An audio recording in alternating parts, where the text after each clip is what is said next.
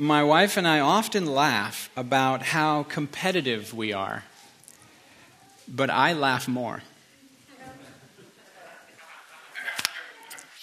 Luke Skywalker is probably my favorite hero who looks 100% ready to figure skate at all times. Just think about it. And then this is what my wife thought on our first 4 dates. On the first date, nice shirt. Second date, another nice shirt. Third date, that shirt again? Fourth date, okay, he only has 2 shirts. All right. I'm glad Chuck liked that one. Listen to the word of the Lord. This is John chapter 12. 6 days before the Passover celebration began, Jesus arrived in Bethany, the home of Lazarus, the man he had raised from the dead. A dinner was prepared in Jesus' honor. Martha served, and Lazarus was among those who ate with him.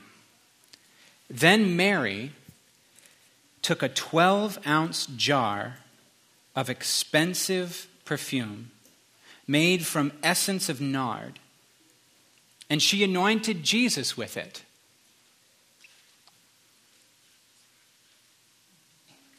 Wiping his feet with her hair.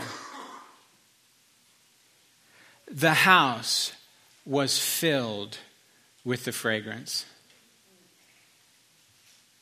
But Judas Iscariot, the disciple who would soon betray him, said, "That perfume was worth a year's wages. It should have been sold and the money given to the poor." Not that he cared for the poor. He was a thief. And since he was in charge of the disciples' money, he often stole some for himself.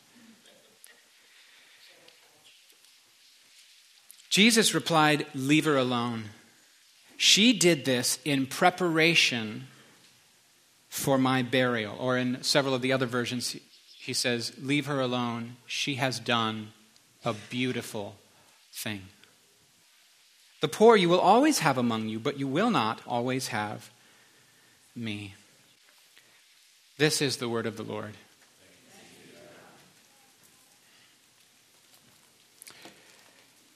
The fragrance filled the house.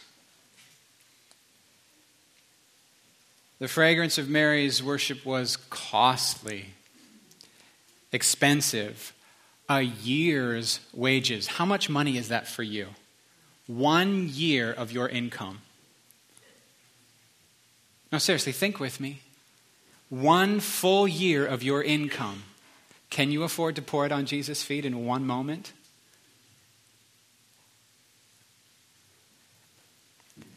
This is not, fragrance like I have. $30, $40 for a bottle, $65 for a very expensive. No, we're talking about a year's wages for a bottle. This is a form of investment. This would be like something your grandparents passed down as financial security for the whole family. This is not a normal thing to break it open. And once it's open, it must be used. To break it open and waste it all in one moment.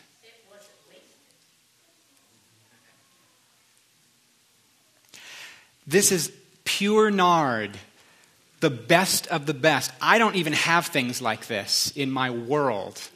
I don't have things this precious in my world.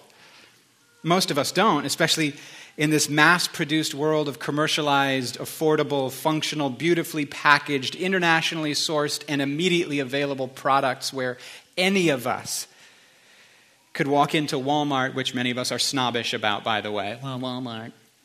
But any of us can walk into Walmart right now, and the options before us and the beauty of what's before us, even the packaging, the perfect plastic packages that are crafted and shiny and look better than anything that other generations had by brilliant craftsmen, and with labels that have artistry on it that we take so for granted. What I'm saying is we're so wealthy that Solomon looks like a pauper next to some middle-income person in Boise standing in the convenience store. All I'm saying. And everything's priced and available to the masses. But we don't generally come into contact with things so precious that we shudder to hold them for fear that we damage them. The closest thing I can think of is actually a human baby. The newborn. So fragile and precious that you put it carefully in the car seat and you drive home thinking, everyone's an idiot out to kill us all on the road. You're the extra paranoid father first time from the hospital with the first child. Anyone remember that? Woo. You saw him, he was going to cut me off. He didn't even signal, oh my word. You get home. But that's the closest I can get to how it must feel to carry something that's worth $50,000 made of glass in your hands. And she breaks it open. I actually will say this, to own such things so lavish and expensive in my grandparents' church would have been viewed as sin. Just throwing that out there for free. How shameful to have something that's only ornamental, only for the senses, only for the beauty of it. In fact, the disciples think this way. The only thing they can think of is the only way to make this into a moral good is to sell it and give the money to the poor. Isn't that interesting? And think about this with me for a moment. Mary wasn't poor. Poor people don't have such things. I don't have such things. She wasn't poor. And neither was she poor in worship. She poured her wealth, which was significant, out in one symbolic, one heartfelt act of devotion, and the fragrance filled the house. Now, not everyone liked the fragrance. It annoyed. You would think such a smell would lift the mood of the whole room, but it didn't. It annoyed. Her unshielded devotion was costly, not just financially, but also in terms of social standing. The disciples are annoyed. In this account, it's only Judas, but in the Matthew account or in the Luke account, all the other disciples pipe in and agree. And then Simon, the host, is provoked to judge even Jesus for allowing this display of affection. Not everyone liked the fragrance of her worship. What does she think she's doing? Jesus then rebukes the disciples, leave her alone. And then he directly confronts Simon, if you look at the Luke account, in his own home. That's pretty bold. Mary pushed through all social etiquette. She pushed through all embarrassment of what anyone would think. She pushed through what would seem even wise for her own future. And she fell in tears and in passion and in how many of you have ever, in an unrestrained way, worshipped? Unrestrained.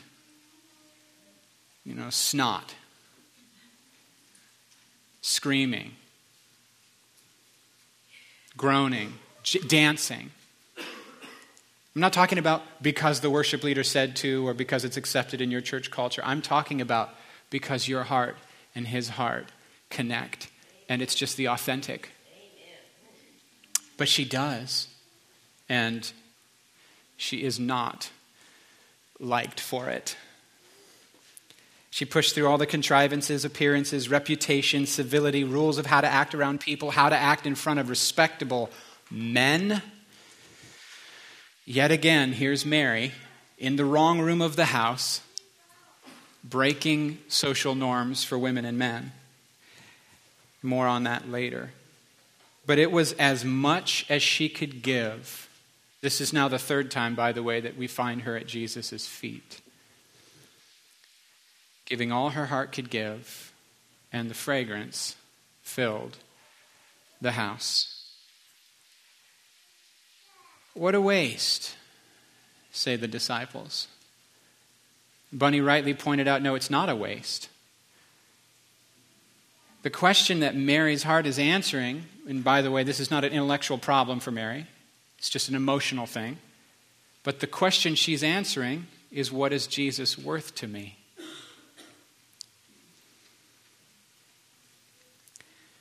The cost, spikenard, 300 denarii, 300 days' wages. Maybe at the time something like the equivalent of $30,000 to $50,000 for us. Spend it all in one distinct moment on Jesus. She did it. You can tell what somebody's worth to you by what you're willing to sacrifice for them. I was reading a story last week of a lady whose mother died when she was very young, and her college roommate was being exceptionally insensitive and said, well, get over it. It's not like you lost an arm and a leg. To which she responded, yeah, it's horrible, isn't it, Dorothy? To which she responded, I would gladly give up both my arms and my legs to have my mom. Amen. Duh. And by the way, that's not how you respond to someone in grief. Just listen to them and say, I'm sorry. Maybe cry with them. You can tell what somebody's worth by what you're willing to sacrifice for them. What's Jesus worth? Is he worth my time? Is he worth my embarrassment? My money? My passion? Is he worth my reputation? I know a lot of people think godliness is a means to getting a good reputation. Not if you're doing it right. Your image? Here's a hard one. Is he worth your relationships?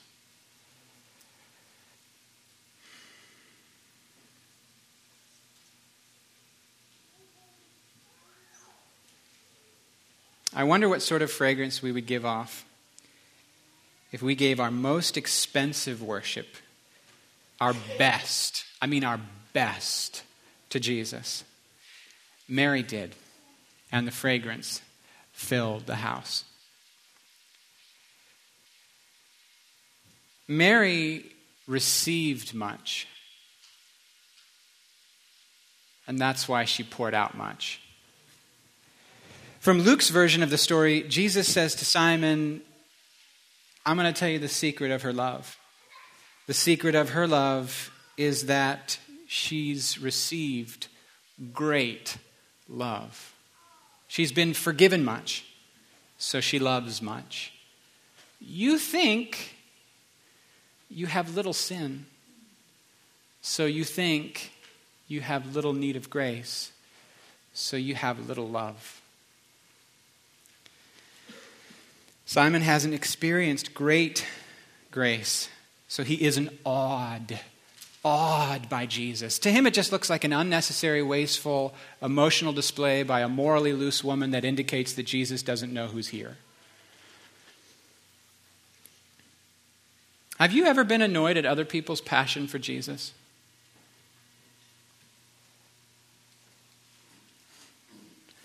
Have you ever been annoyed at other people's lack of passion for Jesus? I've noticed something about myself, that anyone who loves Jesus more than me is a fanatic, and anyone who loves Jesus less than me is a slacker.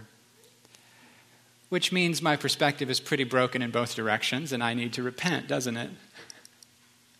Why not be inspired by the one who loves Jesus more than me? And why not be moved to compassion for those who don't? I encountered a young man who was dancing like a ballerina in worship, making a total fool of himself. He looked idiotic and stupid. Of course, I did the only logical thing. I had him pray for me 5 times that the heart that was in him would get in me. David acted a fool in public. And of course, his wife was offended by this. You made a fool of yourself.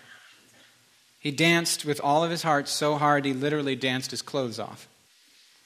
That's embarrassing.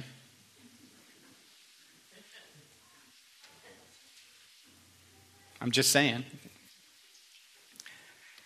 I was horrified one day that I figured out my fly was open during a sermon, and I'm standing behind a pulpit. You know? Nobody saw anything, but I was horrified. Imagine being David. But he doesn't apologize. He doesn't act like, you're right, I was wrong. I should have put these priorities. He just says, woman, it wasn't about me. It wasn't for me. It was for the Lord. And I will become even more undignified this, and I'll be embarrassed in my own eyes. You think that when I worship, it's about me? The fire only falls on sacrifice, and trust me, he's worthy of my sacrifice. I'm going to have fire. David had experienced grace. That's where that comes from. He knew he was the one who needed mercy. He knew he was the one who had received love. He knew he was the recipient of an incredible, incredible covenantal love. Mary had received much, so she loved much. An important point here, David's wife, not only was her worship not extravagant, but after that, she was barren. I think worship without passion often accompanies many forms of barrenness, especially barrenness of spirit. And by the way, if you're not able to have kids, I'm not talking about that this morning. We bless you and we wish you well and we pray for you to have kids. That's not what I'm talking about. I'm talking about spiritual barrenness. Mary had received much, so she poured out extravagant perfume accompanied with tears and kisses and towel-dried Jesus' feet with her hair. That's passion. And not only is she not spiritually barren, but that one act of passion is still bearing children to this day. And everywhere the gospel is told, her story is told. And even in the telling of it, the fragrance begins to fill the house. But more on forgiveness. Mary knew forgiveness. Rita Snowden says, I heard Phil Weber say this week, and I was at pastor's conference. Forgiveness is the wonder of being trusted by God in the very place where I have disgraced him. Man, that gives me chills. Forgiveness is the wonder of being trusted by God, again, in the very place where I disgraced him. Doesn't that do something to your heart just to even hear that? I wonder if maybe we need a refresher course on the glory of forgiveness, of being forgiven, of extending forgiveness. I wonder if maybe we've lost, and by we I'm saying we because I'm included in the we, that's why I use the word we. I wonder if maybe we've lost a bit of the wonder of forgiveness. And certainly you will lose it if your conscience is telling you you're actively in sin currently. You're going to lose the glory of forgiveness if you violate your conscience and hold back from Jesus. Surrender.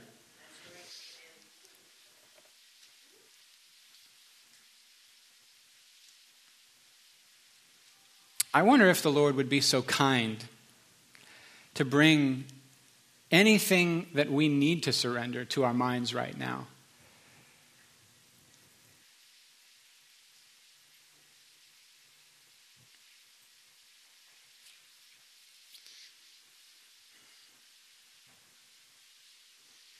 Let's just take a moment.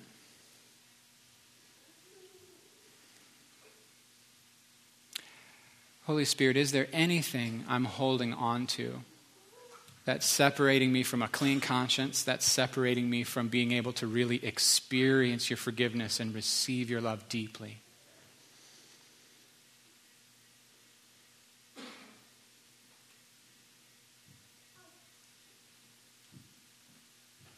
Take a moment. Anything he brings to mind.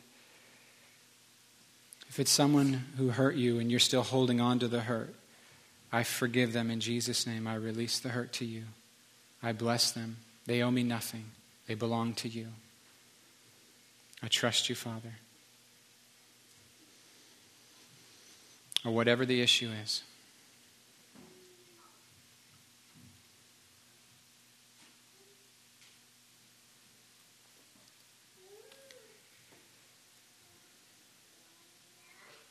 I've noticed something, that as we let go of what it is we need to let go and make our agreement with God,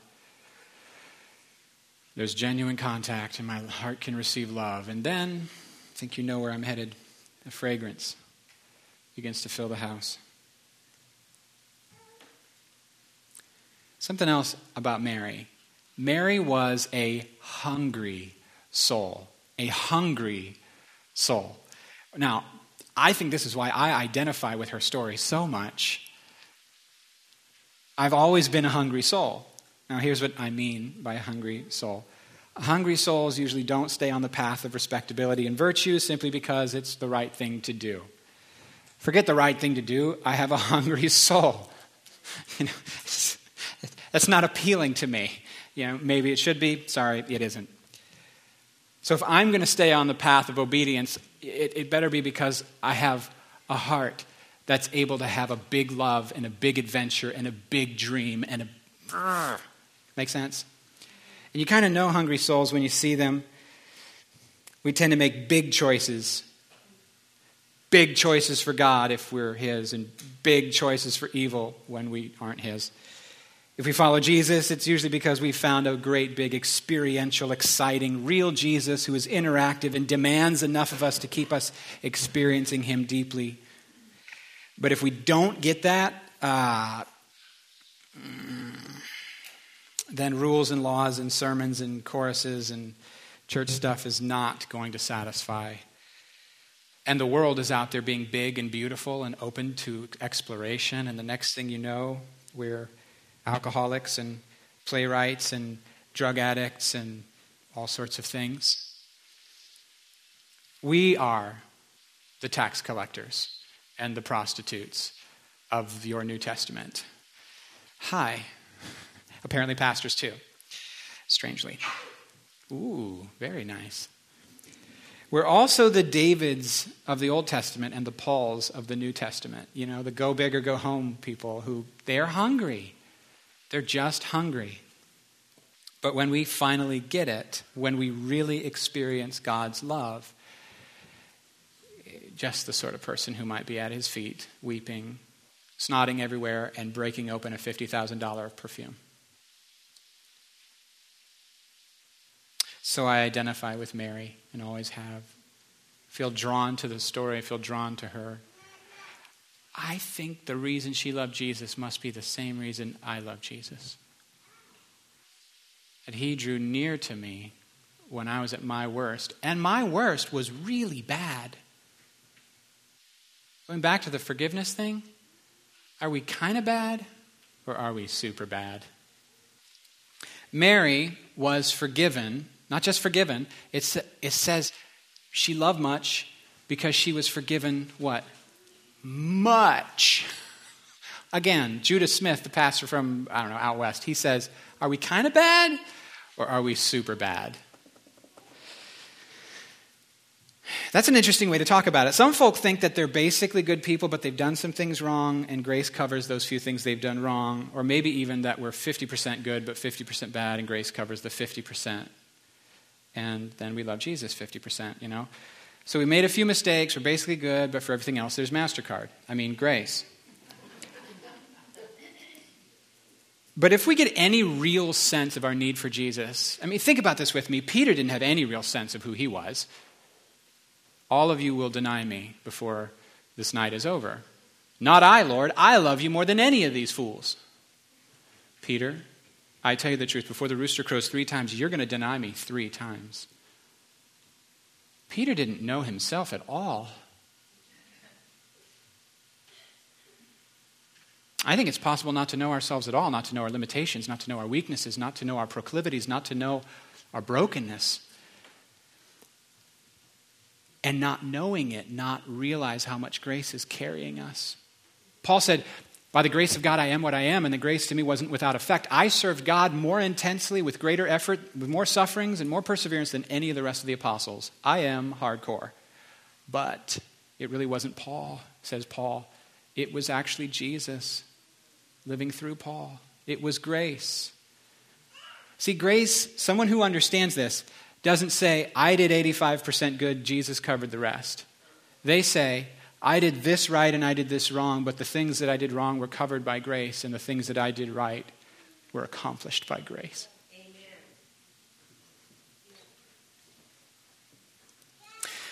Simon imagines his life as 20% grace, 80% whatever. 80% works or whatever you want to call it. Mary knows she's 100% lost, and now she's 100% found, and this has 0% to do with something that she did, and that it is 100% Jesus and his extravagant love. This love that searched for her, this love that found her, this love that named her and cleansed her and embraced her and promised, I'll never leave you.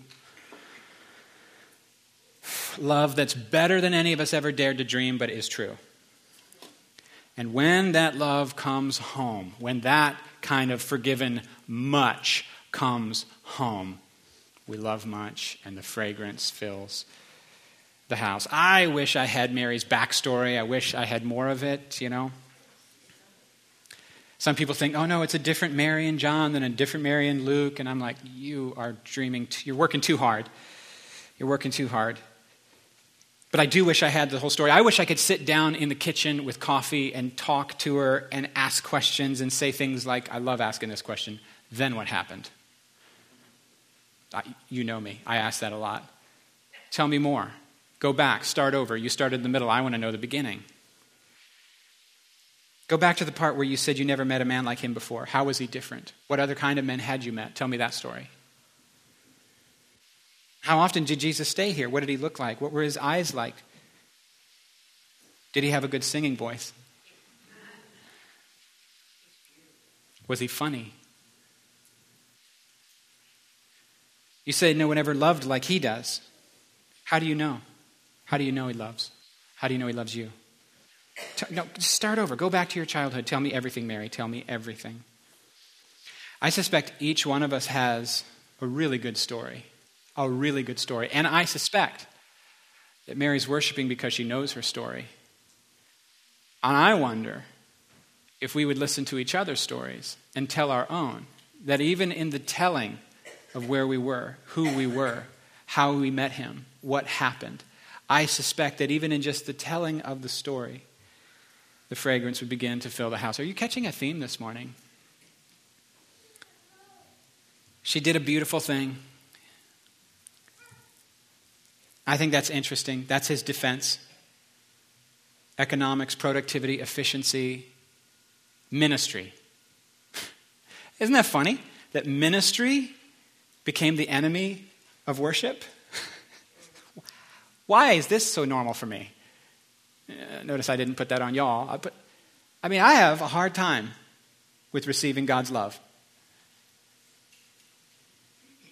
I feel that my relationship is 97% Martha, 3% Mary. Let's get on with loving God with all my heart, soul, mind, and strength. We got stuff to do today. I'm just saying. It's not good. But Jesus offers this very different value system. Leave her alone. She did something beautiful. She did something beautiful. It's a simple defense. And to me, this rings to my core. There's something that I live with as a kind of a refrain, and it's this: make something beautiful for God every day, whether anyone appreciates it or not, and then do it again tomorrow. What a waste, says the world, when they see us making major sacrifices for Jesus. What a waste when they see how much time and energy we spend on his kingdom and his work and his people. What a waste, they say, when we throw away career opportunities to become missionaries in the slums. What a waste, they say, when we stay up nights and hang out with homeless people. What a waste. And Jesus says, that's a beautiful thing. What a beautiful thing you've done. And in that beauty, the fragrance fills the house. Mary let her hair down. I'm coming to conclusions here, but Mary let her hair down. Now, I don't know how many of you grew up conservative Mennonite, but I can tell you this. There have been rare occasions when I have seen my mother-in-law's hair down, and I felt like I needed to look away.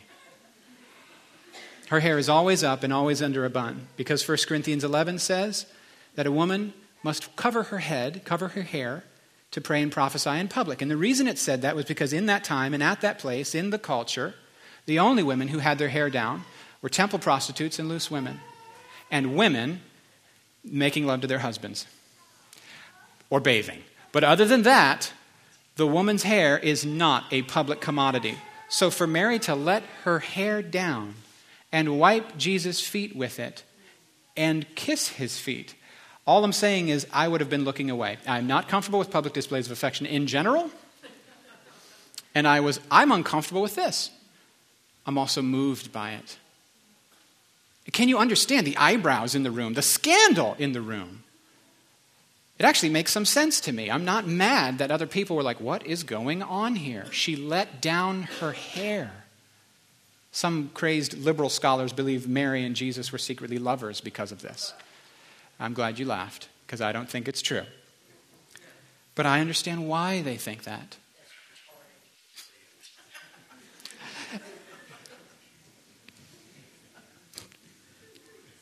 That's 2 brilliant, hilarious comments today, Bunny. Okay. Think this through with me. I need to end, but I just want to make a few more points. She put 1 pound of pure nard on Jesus in preparation for his burial, is how he interpreted it. So while he is being punched in the face, prophesy Christ, who hit you, while he's blindfolded, while they're whipping him, while he's carrying his cross up the hill, while they press the crown of thorns onto his head and the blood is mixing with the nard, he smells the one for whom he's doing this. Think this through. Days later, they wrap him. They put 100 more pounds of fragrant spices on his body. And when he lays in that tomb, the fragrance fills the tomb. And when he rises from the dead and walks in the garden and says, Mary, the fragrance precedes the voice. I love this stuff. See, this is what Paul, looking back on in 2 Corinthians chapter 2, said that we who know Jesus are always walking around and spreading the fragrance of what it is to know Jesus. And it's pleasing to God. It's also pleasing to those who are being saved, but to those who aren't, it smells like death. Where do you think Paul got that?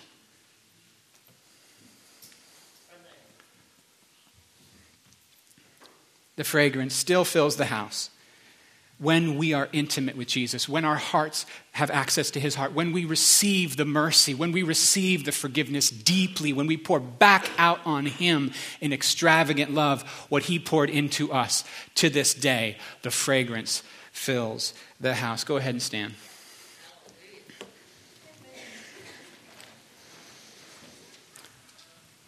Lord, make it so in our lives, starting now and tomorrow and Tuesday and the next day.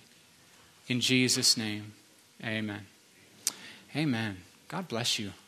You're dismissed.